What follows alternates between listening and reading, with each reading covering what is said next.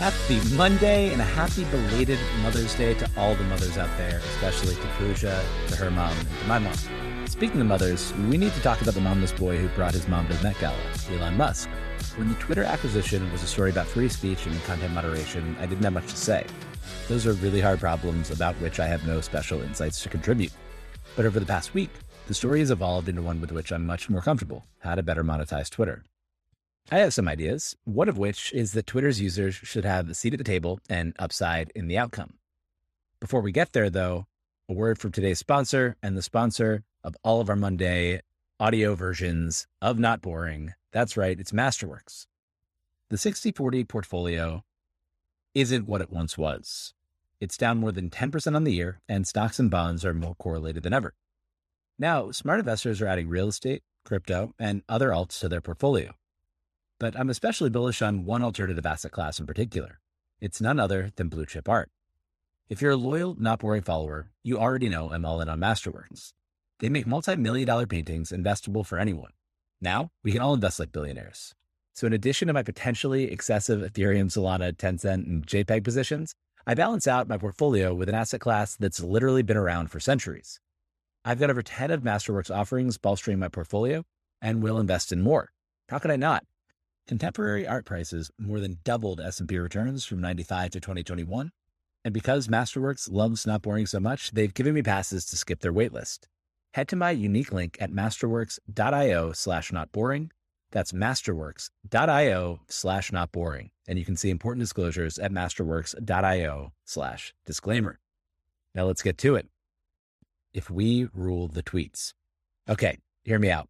TweeterDAO. On Thursday, a new amended 13D filing showed that Elon Musk rallied the troops to pony up $7.1 billion of his $44 billion Twitter bid. This is interesting for a few reasons. First and foremost, it means that Elon's assertion that he, quote, doesn't care about the economics at all no longer holds. He needs to care about economics now. Twitter will need to generate enough money to pay Elon's debt service and to generate a return for its investors, including VC firms A16Z and Sequoia. VC firms don't typically play for 2x returns. While Elon and Twitter make this a special case, their involvement signals that economics do matter. Second, it cuts Elon's margin loan from $12.5 billion to $6.25 billion, lowers the debt burden, and gives him some more room to experiment from a cash flow perspective. He can get a little more aggressive in this scenario. Third, Elon is rumored to be telling investors that he's stepping in as interim CEO. He's not known for doing things in a small way. And finally, crypto exchange Binance is a fascinating inclusion, particularly after its founder CZ tweeted, quote, privatize it, issue a token, decentralize it, last month. While I think it's unlikely that Elon decentralizes Twitter in the near term, Binance's involvement means more decentralized solutions may be on the table. Speaking of which, Elon should give a DAO made up of Twitter's power users a place on Twitter's cap table and a seat on its board. Call it TweeterDAO. Giving TweeterDAO a board seat is a step short of issuing a token and fully decentralizing. It's a step short of the direct democracy he thinks humans should use to govern Mars. But it's a big step in the right direction from a board made up of people with practically no ownership and famously little usage of the product. In a TED interview last month, Elon told Chris Anderson that he wanted as many Twitter shareholders as possible to retain ownership so that they could share in the governance of the platform, and that he thought the SEC limited it to 2,000 people. The DAO structure might be a workaround. Not surprisingly, I think that investing in the equity, directly or via DAO, of the new private Twitter is a compelling bet. It was one of my top picks at the Acquired Arena show the night before the investment was announced. I had no inside knowledge, just a long-standing belief that Twitter can and should be so much more than it is. Prognosticating on and being overly optimistic about Twitter's future is a treasured pastime here at Not Boring. In July 2020, I wrote, If I Ruled the Tweets. In February 2021, I followed up with how Twitter got its groove back. Hell, in March 2021, Mark Rubenstein and I even kind of defended Jack and Jack of Two Trades. In If I Ruled the Tweets, I wrote, Twitter is the most undermonetized product in the world because it doesn't know what it is. While its ad business has grown and improved slightly since then, and it finally introduced some light subscriptions, the point stands. The delta between Twitter's importance and its business performance is gaping. But the company has seemingly infinite shots on goal to try to turn the business around because its power users are incredibly sticky, addicted to Twitter, and the magical experiences are unbelievably magical. It's the home base for the great online game. Elon, my inspiration for that essay and a power user himself, has some thoughts on how to turn things around. Over the weekend, the New York Times shared information from a leaked pitch deck Elon is using to raise money for the deal. According to the Times, plans include quintupling revenue to $26.4 billion by 2028, cut Twitter's reliance on advertising to less than 50% of revenue, produce $15 million in revenue from a payments business and $1.3 billion by 2028, increase average revenue per user by 539 to 3022, reach 931 million users by 2028, have 104 million subscribers for mysterious Project X by 2028, and hire 3,600 employees after shedding hundreds. And of course, he expects there to be 69 million Twitter Blue subscription users by 2025. Nice. While the projections are characteristically aggressive and the underlying products that would get Twitter there are vague, I don't doubt that Elon will be able to multiply Twitter's business. You don't even need to be an Elon fanboy to believe that. You just need to agree that Twitter has been leaking value that a strong management team should be able to capture. While Elon talks a lot about free speech, and I think he genuinely believes it's a key reason for doing this, when he buys Twitter, Elon will also be buying one of the rarest assets on the planet, one of the few at-scale social graphs, in this case, the interest graph, where more of the world's decision makers shape ideas and have their own ideas shaped.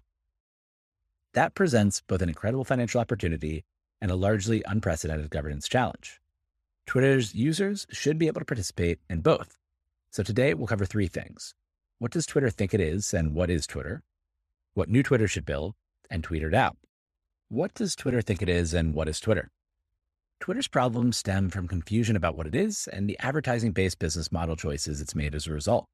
And if I ruled the tweets, I wrote that Twitter's main challenge was in its confusion over its identity. I wrote, Twitter thinks it's Facebook, but it's LinkedIn.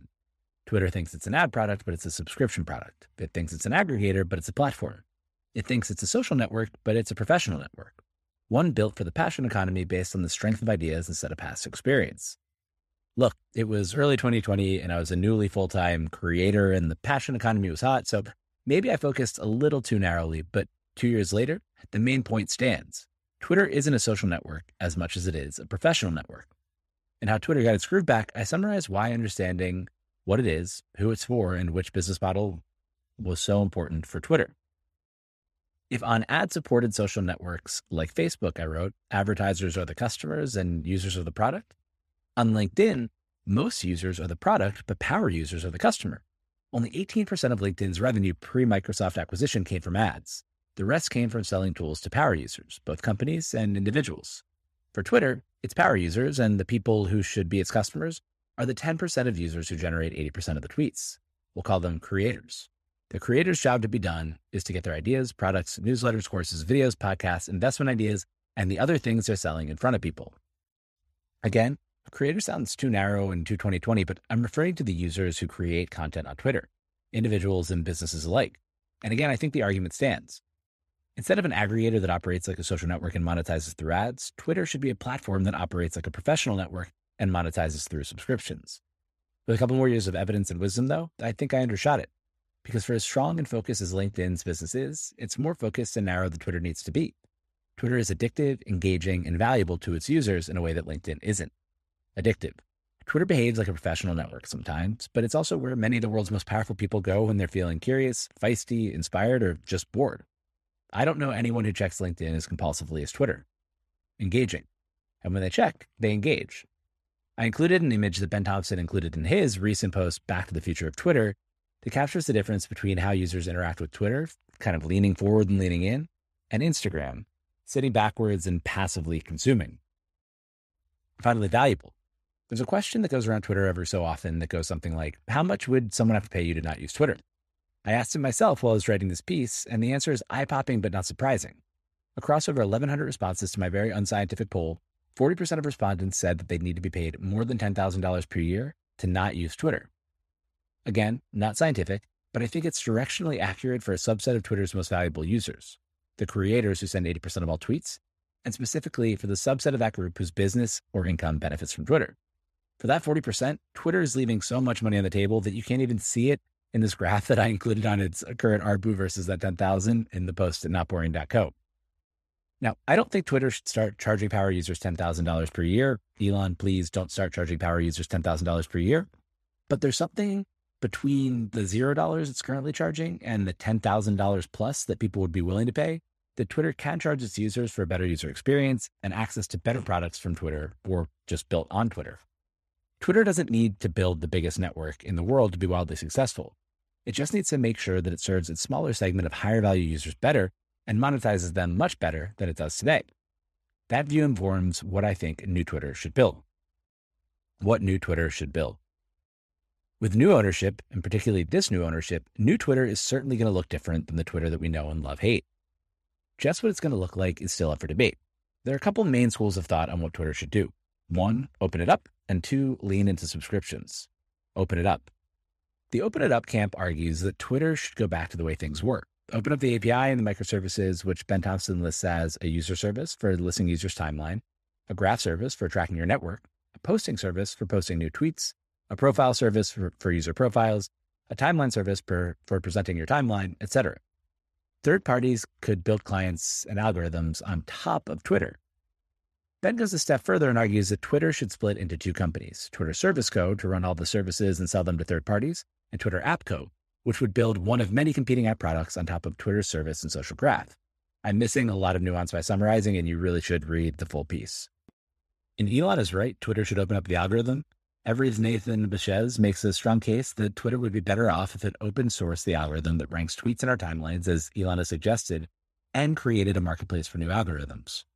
Nathan argues that letting anyone create and market their own algorithm, so you can imagine feeds with promises like no threads, nuanced conversation, breaking news, etc., would be better for Twitter through that classic law of technology, commoditize your complement.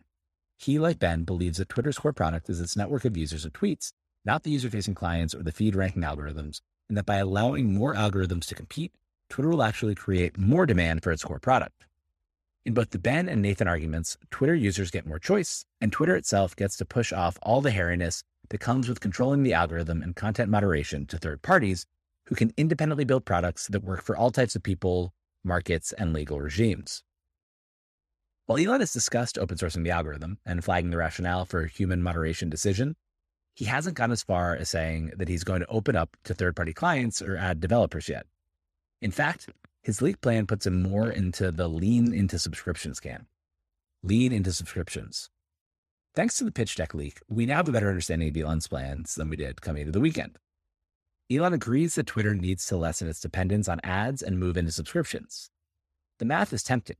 At $3 a month across 69 million users, Twitter Blue, which is currently a weird hodgepodge of things like an undo tweet button, color choices, and ad-free articles, would generate an additional $2.48 billion or 50% increase by 2025.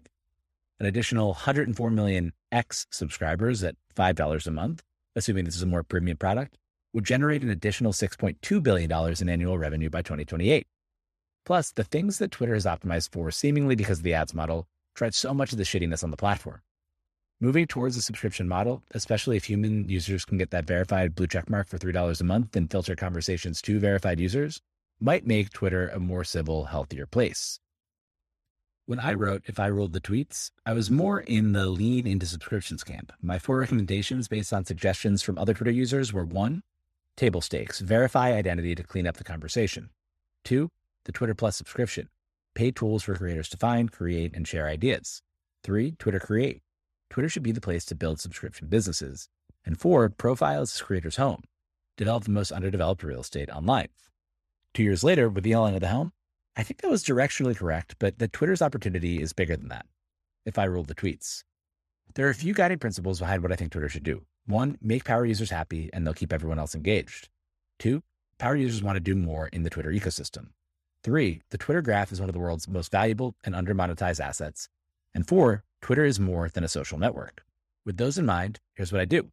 First things first, I'd start by verifying all human and legitimate business users. It's a truly bizarre artifact of Twitter's dysfunctional history that only certain people are able to be verified, and that it's more a signifier of elite status than of verified humanity. In Twitter's early days, verification technology wasn't very good, but it is now. Today, every crypto exchange and fintech product verifies users with third-party software that checks IDs. Twitter can incorporate something similar. My friend Jura suggested this idea in response to my original question back in 2020. Implementing that idea and charging $3 per month to verified users should be priority 0, the one from which all other moves flow.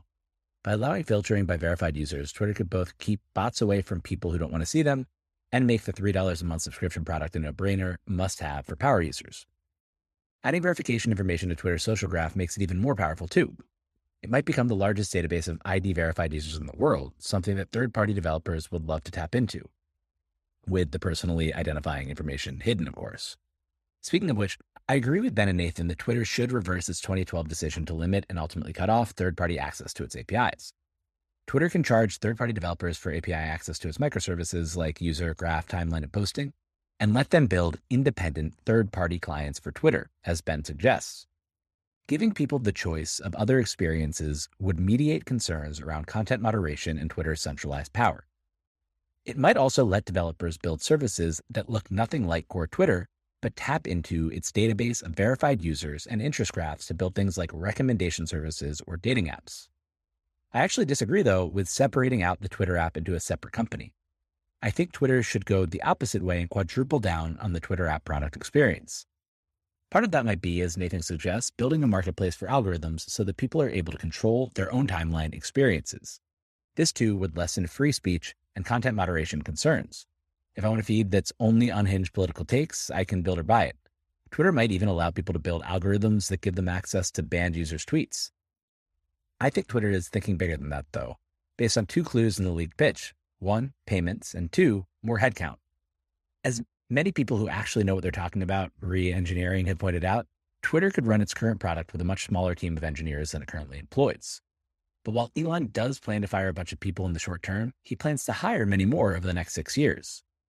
He also plans to generate $1.3 billion in payments revenue by 2028, tapping into his experience from PayPal to build a much better payments product than the current tipping thing. There's not any precedent in the US for a combination of social professional network and payments product, but there is in China, WeChat. Instead of just opening up Twitter to developers who want to build tweaks on the current product, I think that Twitter should and will build an app ecosystem like WeChat's minis, all within the app. Distribution is king, and while Twitter hasn't done a great job of monetizing it, it's the place where the most information-based businesses go to find and communicate with their users. It needs to capture that value, and a Twitter app store could both help it do that and provide a better, richer experience for power users where they're most at home. The fun thing about building platforms and primitives is that the swarm will figure out way more compelling projects than I can imagine sitting here. But the benefit of Twitter is clear. Stop letting people discover things on platform and purchase off platform. A few obvious ones include better DMs, podcasting and newsletter apps, note-taking and knowledge apps, customer service chats, NFT marketplaces and crypto exchanges, and turning profiles into social homes by plugging in things like Cyber or Here or Teamflow. Some people might continue to spend $0 on Twitter and consume random ads for weeks-old touchdowns. Maybe a higher ad load might be a way to pay for verification for users who don't want to pay $3 a month. Many of Twitter's power users would happily pay a lot more money for a better, richer experience inside the app and the broader Twitter ecosystem. I would. Now, a big caveat, I'm not a product person. While I would imagine Twitter would want many of these products to live inside the app, there's also a world in which they're built as standalone apps launched from inside the main app or completely separately. Inside the core Twitter app, I think it's crucial to preserve the simplicity of the Twitter feed interface, but that there's a lot more room to get experimental and weird in the back rooms and abandoned tabs that litter Twitter. While I don't think Twitter will build something as all-encompassing and central on people's lives as WeChat is in China, it's hard to imagine why I'd order a meal or an Uber inside of Twitter, for example. It can do a much better job of serving the needs of its power users, making its value obvious to more potential users, and capturing some of the value that it creates and leaks away today. And who knows, maybe there are ways to make ordering food or a car as easy as sending a tweet that I'm not thinking about. If Twitter can clean up verification, open up its APIs, build a thriving app ecosystem on top of its microservices, and take more and more of the $10,000 plus its power users would spend to stay on the platform, the $44 billion Elon is buying Twitter for will seem cheap. But I'm just one power user, and these are just my random ideas. I shouldn't rule the tweets. No one person should, including Elon. But I think that Elon needs a way to keep power users at the core of the conversation and to let them share in the upside. I think we need a Tweeter DAO. Tweeter DAO, if we ruled the tweets. Power users are the lifeblood of Twitter. 10% of users create the content that everyone else shows up to consume. They need to have a seat at the table. Twitter board members are famous for sending their first tweet the day they announce their appointment to the board. They also don't own very much of Twitter. they don't have much skin in the game from a financial or product perspective, and that shows in the product. With the chance to design a new board from scratch, Elon should give one seat to a group of Twitter's power users. The easiest way to coordinate that would be through a DAO. I've joked about using a DAO to buy Twitter for a while. I tweeted thinking of starting a DAO to acquire Twitter, who's in October of 2021. That was tongue-in-cheek. While I think that decentralizing Twitter is a good goal to pursue longer term potentially, for now, Twitter needs to remain laser-focused on turning the business around. It needs to make the hard decision that small groups can make more easily than larger ones in order to build a healthier, more robust platform. But I do think there's merit to the idea that my friends Sahil Bloom and Mario Gabrielli have floated, using a DAO to let Twitter users invest in the company and take a board seat. Doing so would achieve a few important goals for Elon and co. More Twitter users would be owners. It would assuage centralization fears without fully decentralizing. It would give a voice to power users, would be the kind of novel governance structure that Elon might like. And it would have thousands of people invested in Twitter's success despite it going private. So how would it work? First things first, the DAO's founders would need to negotiate with Elon's team and agree on terms and structure, how much the DAO would invest, what information could be shared with the DAO, and how the DAO would select its representative board member, etc. With the provisional green light, the DAO founders would need to set up the entity and the tech stack, determine the governance model, and get a legal opinion around whether its members would be able to actually own a stake in Twitter. It may be possible under a newly discovered old structure, or if they would just have governance rights and governance tokens. Importantly, it would need to figure out how to filter for power users. That's why it's called TweeterDAO. It's for the ones who tweet. Maybe members would need to verify that they've tweeted in the past 3 months, maybe just being online enough to know the DAO was happening and how to contribute, and then actually contributing would be proof enough. And then it would need to raise the money to invest in new Twitter, probably somewhere in the $50 to $100 million range, but that would have to be negotiated. And then, assuming it pulled all of that off, it would actually need to govern. The DAO would have to elect a representative to serve on the board and show up to vote to inform how its representative votes on Twitter's board. It would have to make proposals to the board. It would have to organize itself to keep from devolving into a flash-in-the-pan shit show. This wouldn't be a YOLO trade. The structure in mind might not even allow for the transfer of ownership. But it would be the opportunity to impact the future of a platform that many of us rely on professionally and socially. Are you just creating a public company again, you might ask? And certainly, giving a big group of people ownership and a vote sounds a lot like owning equity in a public company, but there are a few differences. One, Twitter is public right now, but its board, the people who make the decisions, don't represent the Twitter users. Two, given the much smaller ownership group involved in new Twitter and the collection of individuals into a more cohesive DAO, the DAO would have a louder voice than a collection of random retail investors. Three, letting a DAO into the boardroom would demonstrate a commitment to openness that will be important in maintaining or reestablishing trust in Twitter. And four, since Twitter will be private, this is the only way to give a large group of users ownership. Currently, there's nothing in the works beyond a vague idea, but the window's open. Elon's fundraising, governance is at the heart of the conversation, and I think that a DAO made up of those most invested in Twitter's success would be a powerful addition to Twitter's ownership. If you'd be interested in participating in a hypothetical TweeterDAO, head over to Twitter, where else, share this piece, and include the hashtag TweeterDAO. Power to the power users. Thanks everybody for listening. Hope you have a great week, and I'll talk to you next Monday.